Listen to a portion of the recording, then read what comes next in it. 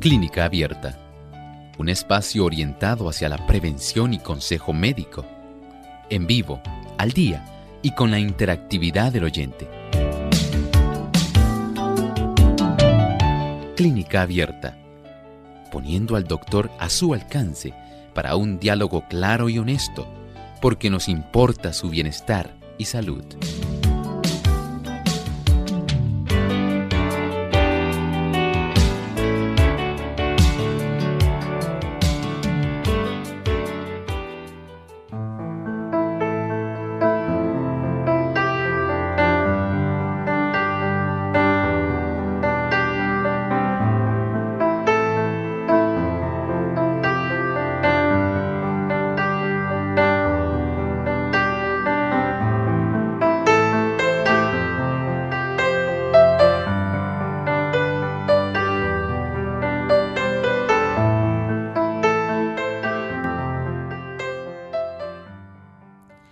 Ha llegado el momento para usted hacer su consulta en nuestro programa de Clínica Abierta. Así que les invitamos en el día de hoy a comunicarse a nuestro programa y que puedan participar haciendo sus preguntas.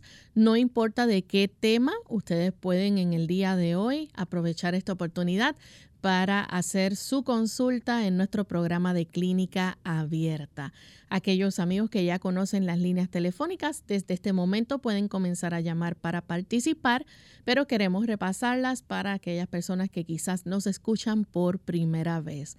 Así que localmente en Puerto Rico, usted se puede comunicar a través del 787-303-0101. Si usted se encuentra en los Estados Unidos, el número es el 1-866-920-9765.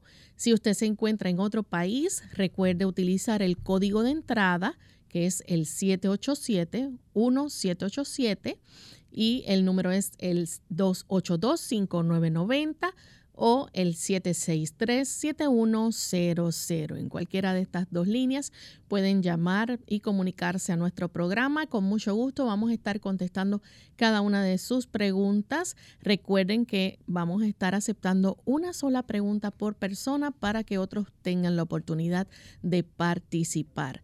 De igual forma, aquellos amigos que nos sintonizan a través de las otras plataformas, en Facebook Live nos consiguen por Radio Sol 98.3 FM, y aquellos amigos que quieran entrar al chat de nuestra página web nos pueden buscar en www.radiosol.org, y a través del chat en vivo durante esta hora pueden hacer su pregunta.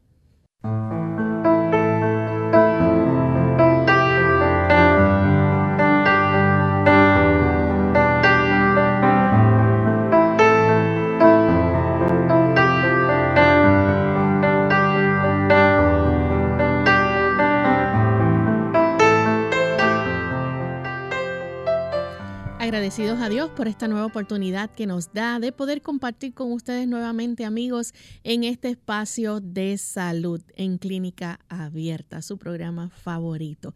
Y esperamos que muchas personas puedan hoy recibir, ¿verdad?, buenos consejos, y que puedan también poner en práctica los consejos que se les da para que puedan tener una salud óptima. Ese es el deseo de Clínica Abierta, que usted goce de buena salud. Y a veces con simples cambios en nuestra dieta o en nuestro estilo de vida podemos lograr que nuestra salud mejore. Así que es el propósito de nosotros que usted comience a hacer esos pequeños cambios para que su salud comience a mejorar.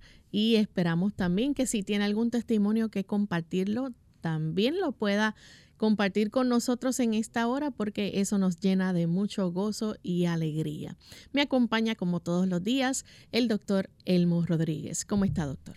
Muy bien, Lorraine. ¿Y Lorraine, cómo se encuentra? Feliz de estar aquí con usted y con nuestros amigos. Bueno, igualmente nos complace mucho el que cada uno de ellos pueda enlazar, y en este día donde usted puede hacer su pregunta, usted puede estar realizando aquello que le ha estado preocupando, y por supuesto deseamos proveer la mejor contestación que esté a nuestro alcance. Así mismo. Vamos entonces en esta hora a escuchar el pensamiento saludable para hoy. Además de cuidar tu salud física, cuidamos tu salud mental. Este es el pensamiento saludable en Clínica Abierta.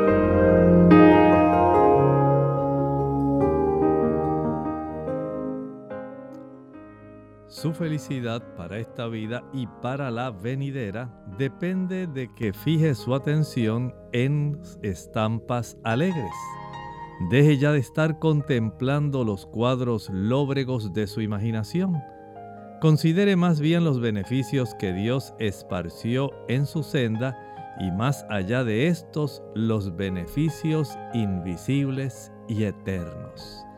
No debemos espaciar nuestra vista y nuestra experiencia tan solo en aquellos momentos difíciles de la vida. ¿Cuántas personas viven continuamente en el pasado, solamente aquejándose de aquellas situaciones que les ocurrieron, que les resultaron adversas y que básicamente han impreso en sus vidas un cuadro que no se les olvida?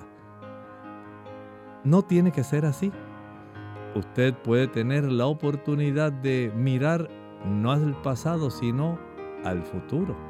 Y aun cuando no hayamos todavía llegado al futuro, porque vivimos en el presente usted puede alimentar su experiencia diaria con aquellos beneficios futuros que Dios desea proveernos. Piense usted en ese beneficio de poder tener la oportunidad de compartir con su Hacedor toda la eternidad, de poder usted estar a sus pies pensando y escuchando relativo a los secretos que componen la naturaleza. Mire a su alrededor, cuántas cosas a usted le gustaría saber relativo a cómo funcionan las cosas en el ámbito microscópico, cómo son las cosas en el universo en general. Y usted puede tener una plena conciencia de que la sabiduría que el Señor desea compartir con nosotros es mucho más amplia de lo que usted jamás imaginó, que cualquier enciclopedia, cualquier otra cosa que usted pueda pensar, ni aún la inteligencia artificial apenas puede tener una millonésima parte de lo que el infinito océano del conocimiento divino tiene para nosotros. Aquí solamente podemos disfrutar tal vez de una gota de la sabiduría y el conocimiento que por las edades eternas el Señor desea ampliar a nuestro alcance, a nuestro entendimiento, todo lo que tiene que ver con la felicidad, la bondad, la misericordia que Él nos está proveyendo. El que usted pueda disfrutar de las bellezas eternas de la ciudad celestial. Son cosas que pueden alimentar en el presente, en nuestra vida, saber que muy pronto ya no habrá más llanto, ni dolor, ni clamor, porque las primeras cosas pasarán.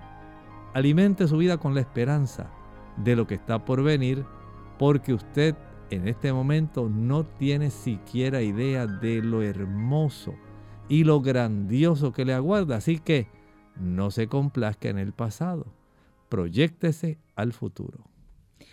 Bien, estamos listos para comenzar con nuestros amigos en las llamadas telefónicas, pero antes queremos enviar un saludo especial a los amigos que nos sintonizan en el país de Ecuador a través de Radio Nuevo Tiempo, en Quito a través del 92.1, Cayambe, en Guayaquil a través del 97.3 y en Tulcán a través del 98.1.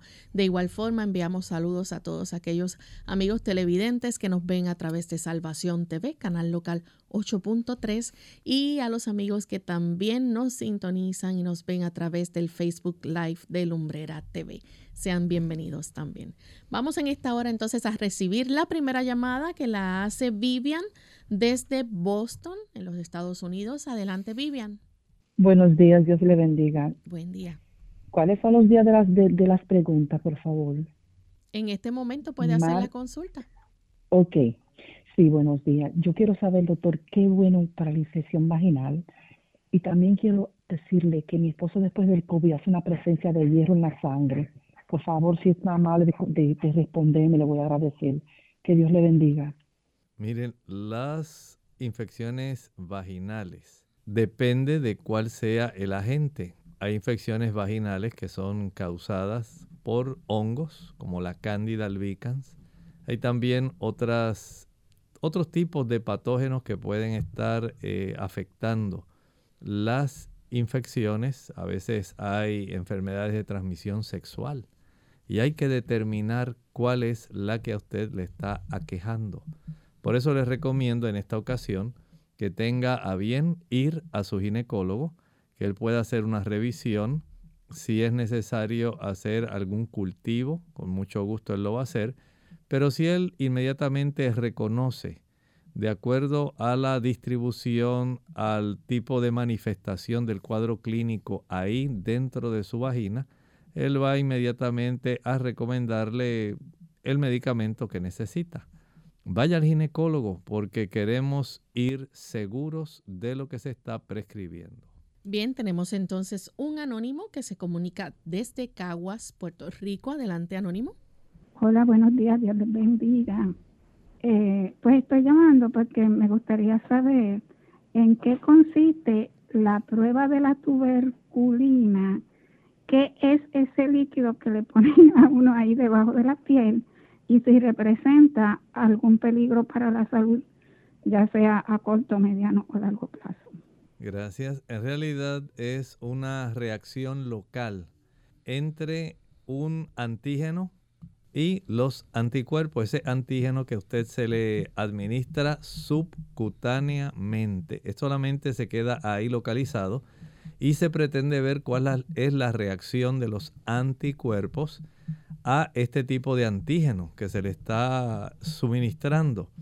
En realidad lo que se busca es determinar si la reacción es muy violenta y el halo, la circunferencia va a crecer más de cierta cantidad de centímetros, entonces se diagnostica como positivo. Si en realidad no crece más allá, no hay una reacción, entonces se considera negativo. No hay ningún tipo de complicación solamente por haber sido expuesta, pero si le preocupa, también puede practicarse una radiografía de pecho, que usualmente la unidad de salud pública puede adoptarla como un equivalente a esa prueba de tuberculina. Tenemos entonces a María de la República Dominicana. Se nos fue la llamada, así que vamos en este momento entonces a hacer nuestra primera pausa y al regreso continuaremos contestando más consultas.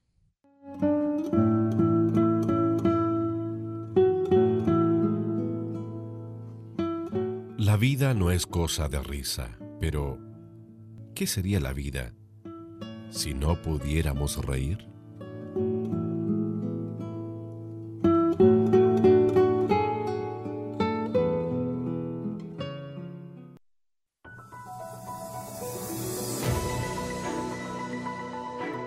La niacina es parte del conjunto de vitaminas B, conocida como la B3. Este ayuda al funcionamiento del aparato digestivo, la piel y los nervios.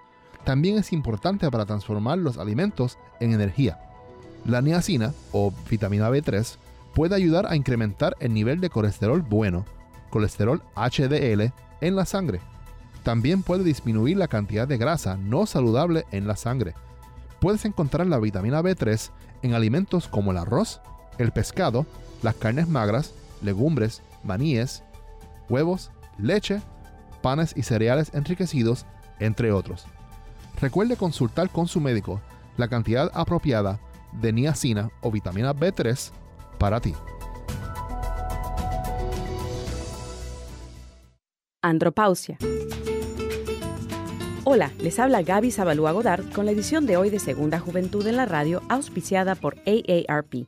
Entre los 40 y 50 años, el hombre sufre una serie de cambios físicos y emocionales similares a la menopausia de la mujer.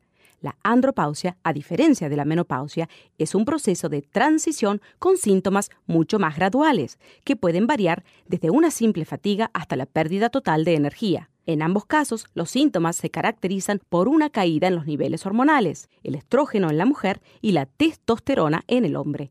La testosterona es una hormona que tiene un efecto único en todo el cuerpo del varón, por lo que estudios demuestran que esta caída representa un riesgo para otros problemas de salud, como cardiopatías o fragilidad en los huesos. A pesar de que la andropausia se describe en la literatura médica desde la década de los 40 hasta la fecha, debido a razones culturales y falta de información, a los hombres les cuesta admitir que existe un proceso de cambio de la juventud y la etapa madura. La andropausia va mucho más allá de simples cambios en el cuerpo. La mayoría de las veces suele acompañarse por cambios de actitud y estados de ánimo, disminución de impulso sexual y de agilidad física. Aunque existen signos inconfundibles comunes en la mayoría de los hombres, no todos experimentan los mismos cambios, ni en la misma medida. El patrocinio de AARP hace posible nuestro programa. Para más información, visite aarpsegundajuventud.org.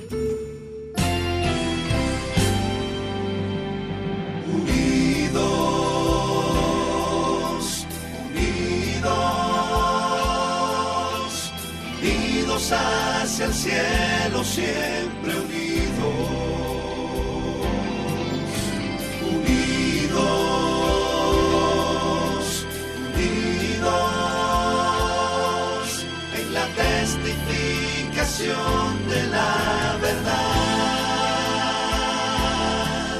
en la testificación de la verdad.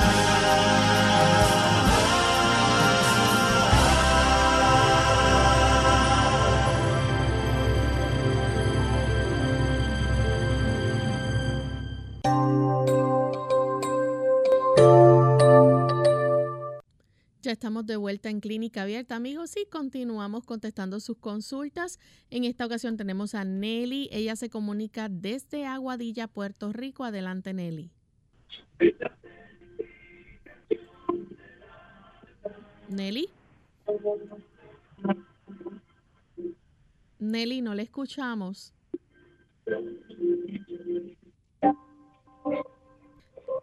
Estamos teniendo un poco de dificultad con la llamada de Nelly. Si puede tratar de comunicarse nuevamente para ver si mejora un poco el audio y entonces podemos escuchar su pregunta. Tenemos entonces a Héctor de San Juan, Puerto Rico. Adelante, Héctor. Héctor, bueno. Vamos entonces con la siguiente consulta. La hace Zulma desde Argentina. Tiene epicondilitis desde hace unos meses y el doctor le indicó kinesiología y antiinflamatorios y quiere algún consejo si puede evitar el antiinflamatorio. Ella tiene 58 años. Ese tipo de inflamación puede reducirse rápidamente si usted aplica una compresa que esté empapada en aceite castor.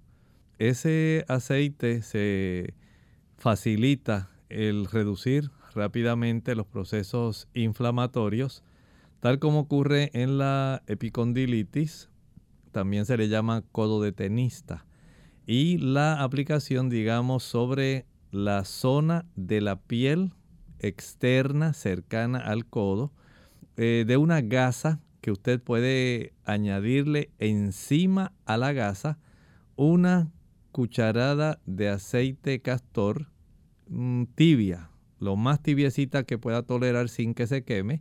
Entonces, con un tipo de plástico como el que se usa para sellar envases donde se contenga alimento que usted guarde en el refrigerador, en la nevera. Ese tipo de papel elástico transparente que sirve para sellar, usted lo puede ahora aplicar sobre esa gasa que está empapada en ese aceite castor o aceite de ricino, así también se le conoce. En algunos países le llaman ricino. Este tipo de aceite contiene unas propiedades antiinflamatorias muy grandes. Envolver ese papel elástico plástico transparente sobre esa área que está fijando a su vez esa gasa con este aceite ayuda para que pueda penetrar y dure más tiempo. Si usted puede aplicar una compresa caliente encima de ese papel elástico plástico transparente, esto va a ayudar para que pueda entonces facilitarse una mejor penetración de los componentes de los ácidos grasos de este aceite y notará cómo comienza a reducirse progresivamente el proceso inflamatorio. Lo puede practicar durante unas 2 horas esta aplicación y la puede hacer 1 o 2 veces al día. En estos casos de epicondilitis que sé que pueden durar 3 hasta 4 meses en lo que se reduce la inflamación, usted puede abreviar aún más ese proceso inflamatorio utilizando estas compresas de aceite de ricino sobre la zona del cóndilo externo del antebrazo que le esté afectado. Tenemos entonces a Carmín. Ella nos llama de Fajardo, Puerto Rico. Adelante, Carmín. Buen día, Dios les bendiga. Igualmente. Es que le quiero hacer una preguntita al doctor. Es con relación a mi nieta, que ella tiene 8 de hemoglobina. A ver qué nos recomienda el doctor, que le podamos dar natural o lo que diga el doctor, porque la niña no le gusta tomar píldora. A ver qué podemos hacer para que esta hemoglobina le suba. Ella tiene 18 años y hemos tratado de encontrar una hematóloga, pero dicen que no las atienden hasta los 21 años. ¿Qué podemos hacer, doctor, para que esa hemoglobina le suba? Muchas gracias. Mire, el primer paso sería determinar qué tipo de anemia ella tiene. Hay anemias que son ya, digamos, congénitas. Hay defectos en la producción de los glóbulos rojos que pueden dar lugar a un glóbulo rojo defectuoso que se rompe fácilmente. Por ejemplo, piense en la anemia falciforme. Hay otras anemias como las talasemias, talasemia mayor, talasemia menor. Hay otras anemias que ocurren por deficiencias, pueden ser nutricionales. Puede ser por una reducción en la ingesta de hierro. Hay otras que necesitan además ácido fólico y vitamina B12. Entonces no sabemos cuál es la razón que ella tiene. No sabemos si es que tiene un sangrado menstrual abundante, una metrorragia o una menometrorragia que esté agudizando este problema. Pero esa cifra es muy baja y no sabemos si es que esto se ha tornado ya en, digamos, la presencia de algún mioma que esté facilitando esto, el hecho de que ella no ingiera alimentos que le puedan facilitar la producción de una buena hemoglobina, el tener conocimiento de que ella tiene una anemia falciforme o drepanocítica, una talasemia. Entonces hay que indagar si acaso pudiera tener también algún sangrado microscópico en el sistema gastrointestinal. Eso también pudiera estar ocurriendo. Si hubiera tal vez algún tipo de deficiencia, digamos, en cuanto al transporte del hierro, la absorción del hierro, y esa es otra cosa adicional. Hay algunos fármacos y hay algunos productos que pueden interferir con la absorción del hierro. En algunos casos, por ejemplo, la ingesta de café interfiere con la absorción del hierro. El uso de antiácidos, como se utilizan comúnmente, muchas personas utilizan este tipo de medicamentos, pueden impedir una buena absorción del hierro. El no disponer del factor intrínseco en el estómago puede impedir que se eleve la cantidad de vitamina B12 y se pueda beneficiar ella. La falta de ingesta de folatos puede ser otra causa. Entonces, indagar cuál es la razón, digamos, si es que hay una pérdida, si es que hay una destrucción, si es que hay una carencia. Esto hay que indagarlo. En términos generales, algunas personas se pueden beneficiar. Asumamos, vamos solamente a hacer un tipo de teoría. Vamos a asumir que ella, por consecuencia de tener una menstruación abundante, tiene este problema, ya que ella está en una etapa, ¿verdad?, donde puede ocurrir más frecuentemente este problema. Vamos a pensar que ella necesita ingerir una mayor cantidad de espinacas para que aumente la cantidad de hierro que ingiere. Vamos a pensar que ella necesita consumir una mayor cantidad de remolacha porque le da mayor cantidad de hierro. Vamos a pensar que ella va a ingerir una mayor cantidad de lentejas, que además del hierro le van a brindar ácido fólico o folatos, que va a consumir una mayor cantidad de habichuelas blancas o frijoles blancos que son bien altos en hierro.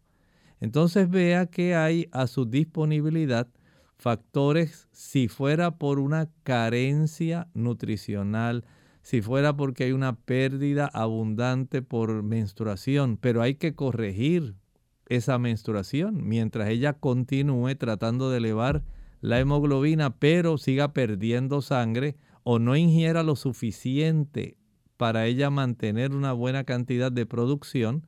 Hay que indagarlo. Hay que saber si hay algún trastorno a nivel de la médula en sí.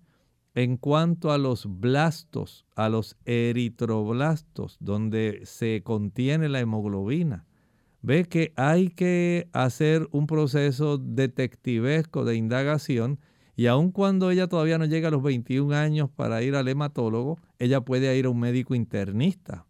Eso es factible. A veces hasta los 18 años algunos pediatras todavía siguen aceptando a algunos de sus pacientes, y eso no es imposible. O sea que tiene a su alcance otros médicos, porque 8 gramos es bajo y casi está siendo candidata para que le hagan algún proceso de transfusión sanguínea. Esto no es saludable para ella. Así que sin pensarlo mucho, vaya a algún médico internista, el más cercano que tenga, y procure indagar qué está ocurriendo con ella.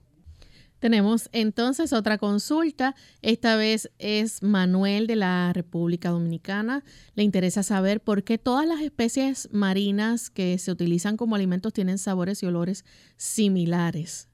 ¿Sabe que la mayor parte de las especies de animales tienen un alimento común? Es el plancton marino. Y el plancton marino, vamos a decir que es como decir los vegetales en la tierra. Los pequeños peces se alimentan de ese plancton, que a su vez entonces nutre esos peces, pero el otro pez se va a comer a ese pececillo que se alimenta de plancton. Más él también va a utilizar cierta cantidad de plancton. A su vez ese es consumido por otro pez más grande, que va concentrando básicamente toda la cantidad de vitaminas, minerales y sustancias que están contenidas en el plancton, que es el alimento básico de cualquier elemento marino, ya sean generalmente peces, pero el resto de los animales, aunque sean langostas, camarones, ellos se alimentan de los desechos de estos animales que por supuesto comieron plancton. Y esa entiendo que es la razón principal por la cual básicamente todos ellos tienen un sabor similar. Tenemos entonces otra consulta. Esta la hace en esta ocasión Nuni Rosado. Tiene un nieto de 3 meses, no quiere coger el seno y no quieren darle fórmula. ¿Qué se le puede dar que sea natural? Nos escribe desde la República Dominicana. Entiendo que hay que repensar las cosas, porque el asunto de la leche materna, ahí tiene todo el mejor alimento disponible. Pero después de ella, la leche maternizada, que son las fórmulas, son las que tienen una composición más similar. No puedo decirle que tomar una leche de almendra, una leche de coco, una leche de soya puedan ser equivalentes, porque en realidad no tienen una composición similar a la leche materna. No es que el niño se vaya a desnutrir por consumir. ¿Qué edad tiene el niño? Dice 3 meses. 3 meses. En realidad está muy pequeño, ¿verdad? Para que haya rechazado la leche materna. Pero en realidad sí puede tratar de conseguir alguna leche maternizada de soya. Vienen actualmente y esto pudiera ser mejor para él. Tenemos otra consulta y es de Ángela Acevedo. Ella quiere ver si le puede ayudar. Dice que le da mucho mal de orines y un poco de dolor en su parte pélvica. Dice que ha llegado a orinar con un poquito de sangre. ¿Qué lo provocará y por qué le da tanto? Ella tiene 34 años. Bueno, pudiera haber algunas causas. Primero, sería útil hacerse un urianálisis, un análisis urinario, examen general de orina, y también un urocultivo, cultivo de orina. Esto puede ayudar para detectar cuál es el agente causal. En algunos casos, las damas son infectadas por Escherichia coli. Es muy frecuente que las damas tengan esta infección, especialmente por la forma como se asean una vez finalizan de orinar. Al hacer esto, generalmente la dama se asea de la región perianal a la región pélvica. Y lo que hacen es transportar bacterias de esa región perianal a la región uretral. Esto va a infectarlas. Usted misma se puede estar facilitando esto. Puede ser también por poscoitales, después de haber tenido relaciones sexuales. También puede ocurrir esto. Puede ocurrir también por el tipo de ropa interior que usted está utilizando. Si usted utiliza ropa interior de tela sintética, de tela elástica, es muy probable que el sudor, la humedad y el calor faciliten que los pliegues de los órganos genitales, por la cercanía con la zona perianal, faciliten el que en el proceso se pueda desarrollar más fácilmente de forma ascendente una infección en la región uretral. Es frecuente que esto también pueda ocurrir.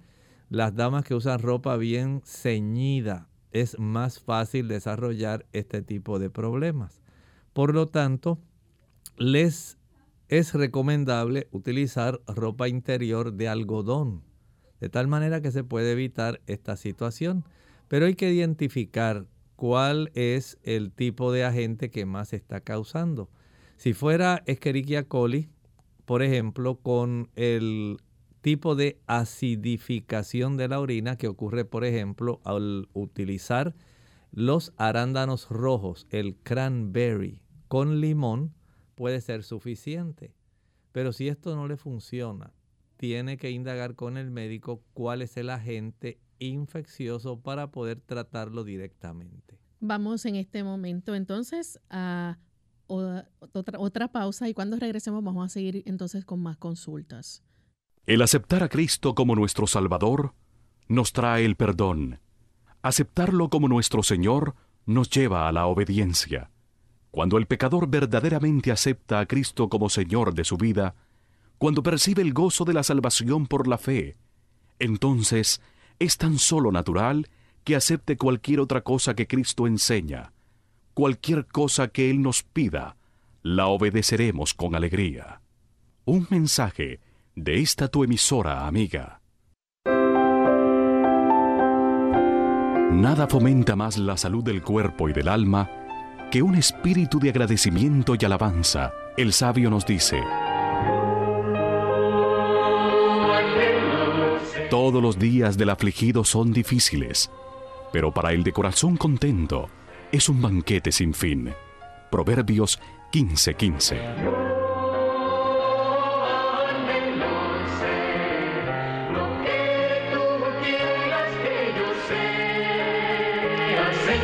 Cultivemos hoy un espíritu de gratitud para nuestro Creador, Un mensaje de esta tu emisora amiga.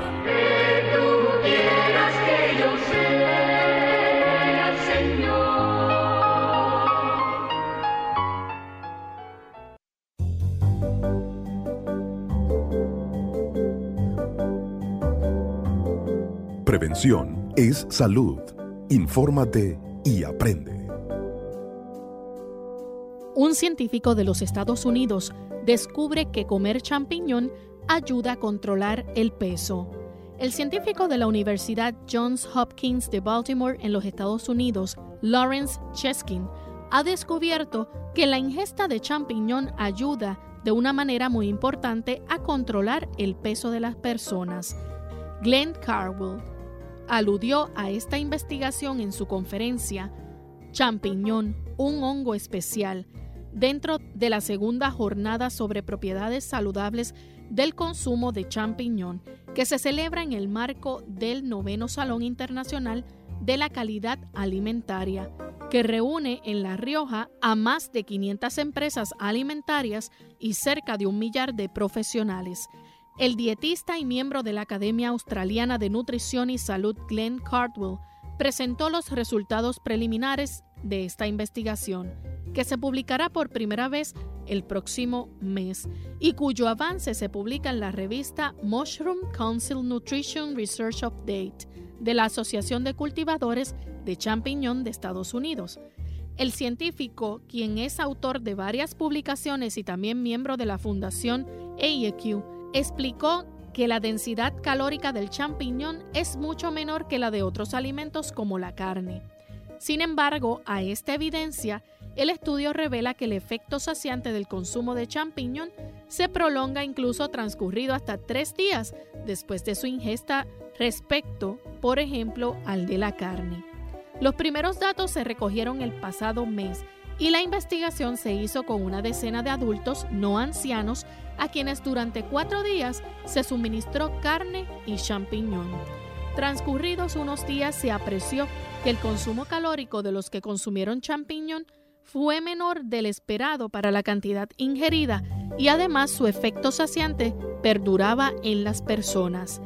Cardwell eludió desvelar la investigación porque aún no ha sido presentada, pero recalcó que sus resultados preliminares son muy prometedores en la ayuda al control de peso, ya que el estudio ampliará la ingesta de champiñón y setas durante 3 meses para certificar sus resultados. Sin embargo, por primera vez, recalcó que se ha conseguido detectar que el champiñón sacia y reduce el apetito, más allá aún de su diferencia en densidad calórica respecto a otros alimentos. En su conferencia también se refirió a otros estudios que asocian las propiedades saludables del champiñón en la inhibición del crecimiento del tumor del cáncer de mama y próstata. También destacó el incremento paulatino del consumo del champiñón en el mundo. Así que si quieres una ayudita para controlar el peso, recuerda consumir champiñón.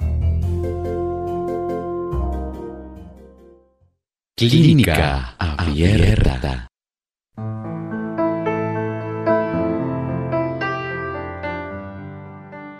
Ya estamos de vuelta en Clínica Abierta, amigos. Continuamos contestando sus consultas. Tenemos en esta ocasión desde Estados Unidos a Ricky. Bienvenido, Ricky. Sí, buenos días, bendiciones. Estoy día. llamando porque el doctor me encontró diverticulitis y también me dijo que tenía úlcera estomacal. Quiero saber algo natural, aunque él me dio pantoprazol y también me dio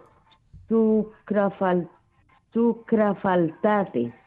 Esos 2 medicamentos, y quiero saber algo de la dieta también. Ese tipo de medicamentos se los dio para el proceso de la gastritis. Está tratando de ayudarle en ese aspecto y entiendo que usted puede verificar cómo está su ingesta de algunos productos que pueden ser adversos para usted. En la persona que tiene la gastritis, por ejemplo, el utilizar café empeora las cosas. El tomar chocolate o comer chocolate empeora las cosas. el utilizar frituras. Ahí tiene otro motivo por el cual la gastritis va a permanecer más tiempo, aunque esté usando el sucralfate y el omeprazole. También puede desarrollar gastritis si utiliza el chile, el pique, el ají picante, la canela, los clavos, nuez moscada, pimienta, mostaza, cubitos de sabor a pollo, cubitos de sabor a res, el vinagre, aunque sea de manzana, va a estar erosionando e inflamando la mucosa gástrica. De tal forma que no podemos facilitar una recuperación de la inflamación de esa mucosa gástrica mientras usted siga consumiendo los productos que precisamente van a producir inflamación. Y eso no es lo que deseamos.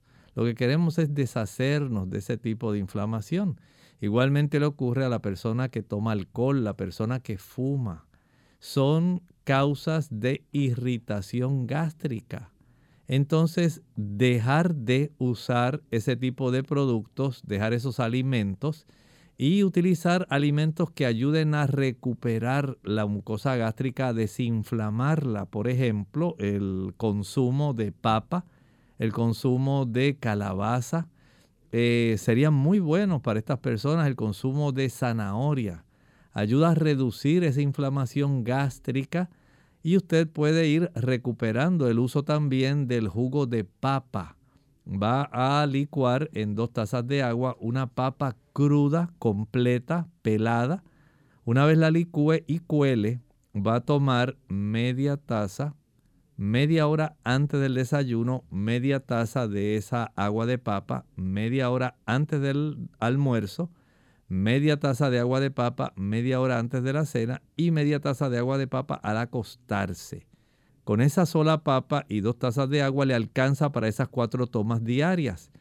Esto lo va a estar practicando durante unas 7 semanas. Claro, dejando de consumir todos los productos que mencioné. Y mientras esté a su alcance, evite los productos azucarados. Jugos, maltas, refrescos, bombones, helados, paletas, bizcochos, galletas, flanes, chocolates. Evite comer entre comidas, no hay meriendas. No importa que sean productos buenos, frutas o cosas saludables, no las utilice. Y esto va a ayudar para que en ese lapso de tiempo usted pueda tener una mejoría que sea real. Porque de no hacerlo así, puede entonces esa inflamación facilitar el desarrollo de la bacteria Helicobacter pylori, puede facilitar el desarrollo no solo de una gastritis crónica, sino también un proceso donde se facilite el desarrollo de una úlcera crónica, un cáncer que se pueda desarrollar gástrico, y son cosas que se pueden evitar si ahora a tiempo hacemos ese tipo de ajuste. Bien, nuestra siguiente consulta la hace Jacinta desde la República Dominicana. Adelante, Jacinta.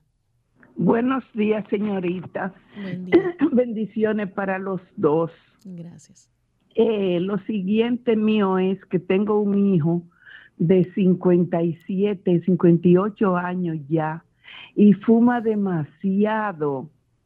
Él fuma demasiado, entonces ya él tiene una tos tan fuerte que le duele el pecho. Yo me he cansado de decirle, ya ha perdido mucho peso, está delgado completamente. No quiere, yo digo vamos al médico, él no quiere porque no puede dejar de trabajar para coger para el médico.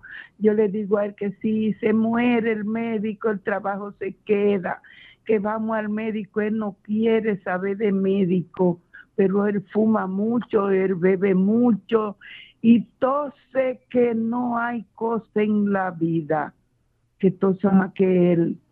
Y le duele el pecho, le duele la espalda, yo estoy completamente agostada por el sufrimiento de que no quiere ir al doctor. ¿Qué me aconsejaría que le diera para tomar, señorita o doctor? Gracias, Dios le bendiga. Muchas gracias.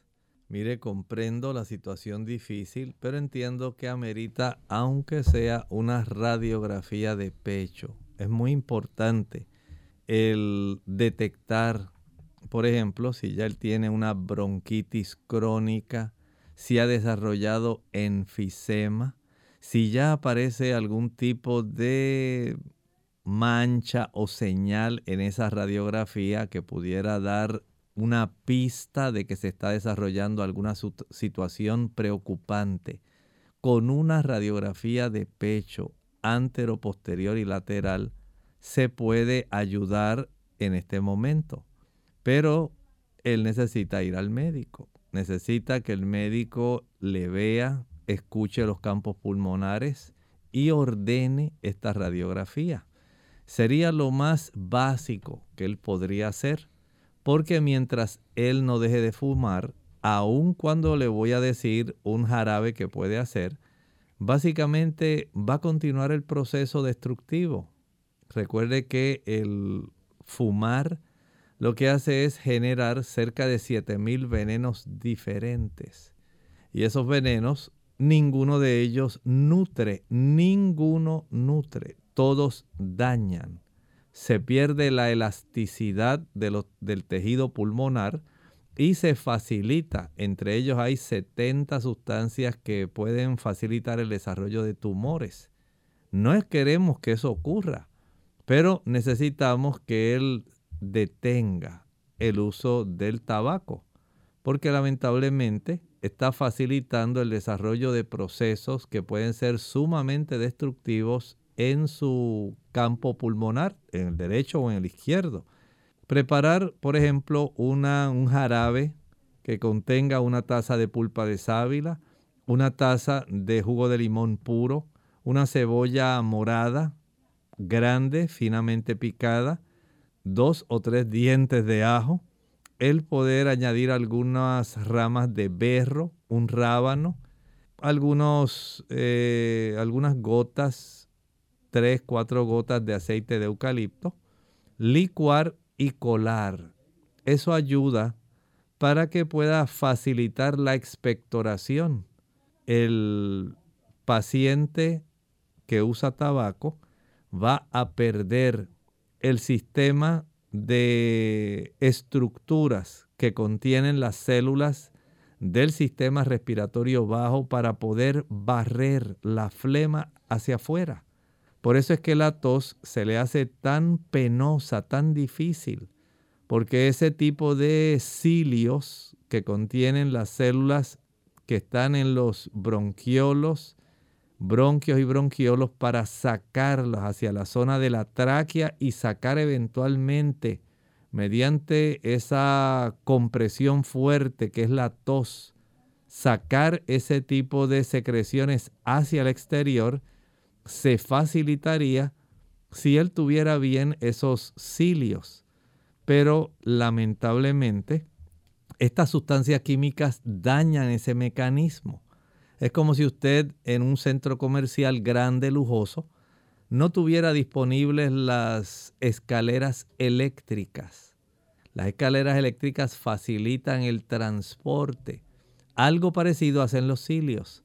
Facilitan un transporte desde las regiones más profundas hacia la región de la carina en el área de la tráquea y para que pueda ser tosida y expulsada eventualmente. Ese esfuerzo penoso que realiza constantemente es el cuerpo tratando de usar ese sistema, pero como no tiene la escalera eléctrica, los cilios que faciliten el transporte hacia las partes más externas, se torna crónica. Y si además de eso pierde la elasticidad del tejido pulmonar, entonces todavía se agrava.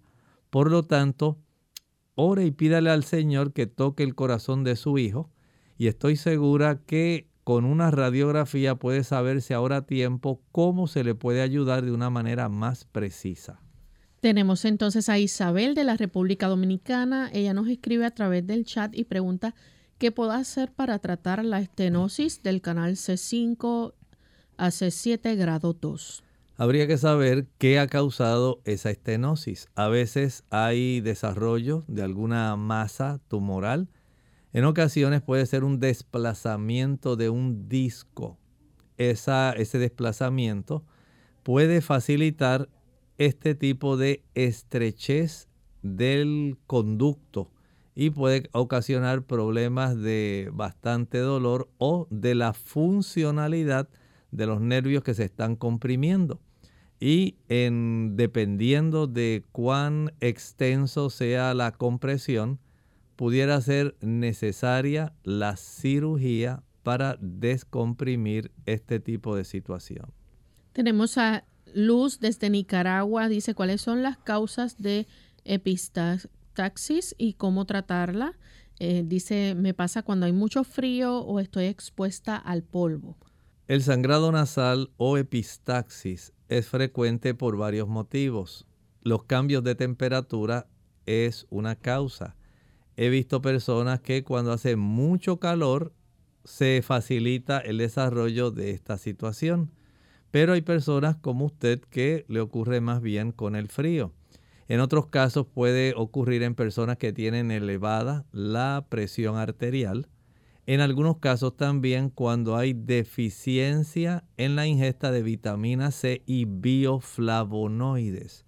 Son sustancias que ayudan para mantener la integridad de las pequeñas arteriolas que al ejercer esa presión que se realiza cuando la persona tose, ese tipo de maniobra se llama una valsalva o se hace un gran esfuerzo. Puede aumentar tanto la fuerza que se impone sobre las arterias que las pequeñas arteriolas se pueden romper. Hay otras personas que tienen un plexo arterial en esa zona. Todos lo tenemos, pero estas personas, por alguna razón, es más fácil que se erosione y que pueda facilitar esa ruptura que da lugar al sangrado. Entonces, ir al otorrinolaringólogo para revisar si ese plexo está sumamente frágil o se ha erosionado. Eso pudiera ser parte del problema y hay que revisar. Bien, ya hemos llegado entonces al final de esta edición. Agradecemos a todos los amigos que han estado participando y aquellos que no alcanzó el tiempo para contestar sus preguntas. Les invitamos a que entonces se comuniquen con nosotros el próximo jueves, donde estaremos nuevamente en esta edición de preguntas. Vamos entonces a finalizar con el pensamiento bíblico para meditar. En esta ocasión, el pensamiento bíblico está en el libro de Apocalipsis capítulo 20. Vean los versículos 1 y 2. Y vi a un ángel que descendía del cielo con la llave del abismo y una gran cadena en la mano. Y prendió al dragón, la serpiente antigua, que es el diablo y Satanás, y lo ató por 1000 años. 1000 años, un milenio. ¿Saben qué? Es un periodo interesante del cual habla el libro de Apocalipsis. Ese tiempo de 1000 años, el enemigo, la serpiente antigua, que se llama Diablo y Satanás, no tendrá oportunidad para tentar a ninguna persona. Está atado. No puede estar engañando, no puede estar haciendo pecar. ¿Por qué? Sencillamente, antes de que inicie el milenio, nos dice el mismo libro de Apocalipsis que Jesús regresará por segunda vez a la tierra. Eso es lo que estamos esperando, es lo que Jesús anticipó. Él dijo en Juan 14 del 1 al 3, voy a preparar lugar para vosotros y si volviere, vendré otra vez y os llevaré a mí mismo. Él quiere que usted y yo estemos con Él. Y en este periodo de los 1000 años, ese momento, básicamente dice la Escritura, que los justos habrán sido transportados, Cristo se los habrá llevado en su segunda venida hacia el cielo. Los malos, dice la Escritura, ante la gloriosa aparición del Señor, como no han preparado sus vidas, no se arrepintieron, no fueron transformados, ellos mismos se inhabilitaron para poder ser parte de esos que van a ser trasladados al cielo. Por lo tanto, como sus caracteres no fueron cambiados a la semejanza de Cristo, no pueden ir al cielo y la presencia de Cristo les resulta para ellos algo totalmente adverso por cuanto se aferraron al pecado. No quisieron deshacerse a pesar de toda la provisión que Cristo hizo para que pudieran ser salvados. Así que la presencia de Cristo, que resulta en bendición en un momento de venir a buscar a todos los que se prepararon, para los que no lo hicieron, resulta en un proceso de muerte. De tal forma que no habrá seres humanos durante ese periodo de 1000 años aquí en la tierra. Y mientras esto sucede, el diablo no tiene a quien tentar. Está totalmente incapacitado para hacer la labor que ha venido haciendo durante cerca de 6000 años, desde el Edén hasta este momento. Y el Señor desea que recordemos que el mal tendrá un fin. Y previo a ese fin, el Señor tiene que hacer un proceso especial. Debe haber, dice la Escritura, un proceso de corroboración de por qué esas personas, precisamente, por qué no quisieron venir, por qué no fueron salvadas. ¿Habrá sido un acto arbitrario de Dios o sencillamente no aprovecharon la oportunidad? Eso se verifica durante un proceso de juicio que ocurre durante el milenio. Qué sabroso, qué hermoso saber que usted y yo podemos estar en el cielo con Cristo durante ese lapso y Satanás se queda solo aquí en la tierra sin poder tentar más a ningún ser humano. Bien, amigos, ya hemos llegado al final de esta edición y queremos invitarles a que mañana nuevamente nos acompañen a la misma hora y por la misma frecuencia. Vamos a tocar el tema de abuso de esteroides, así que les esperamos. ¿Compartieron con ustedes? El doctor Elmo Rodriguez Sosa y Lorraine Vázquez. Hasta la próxima.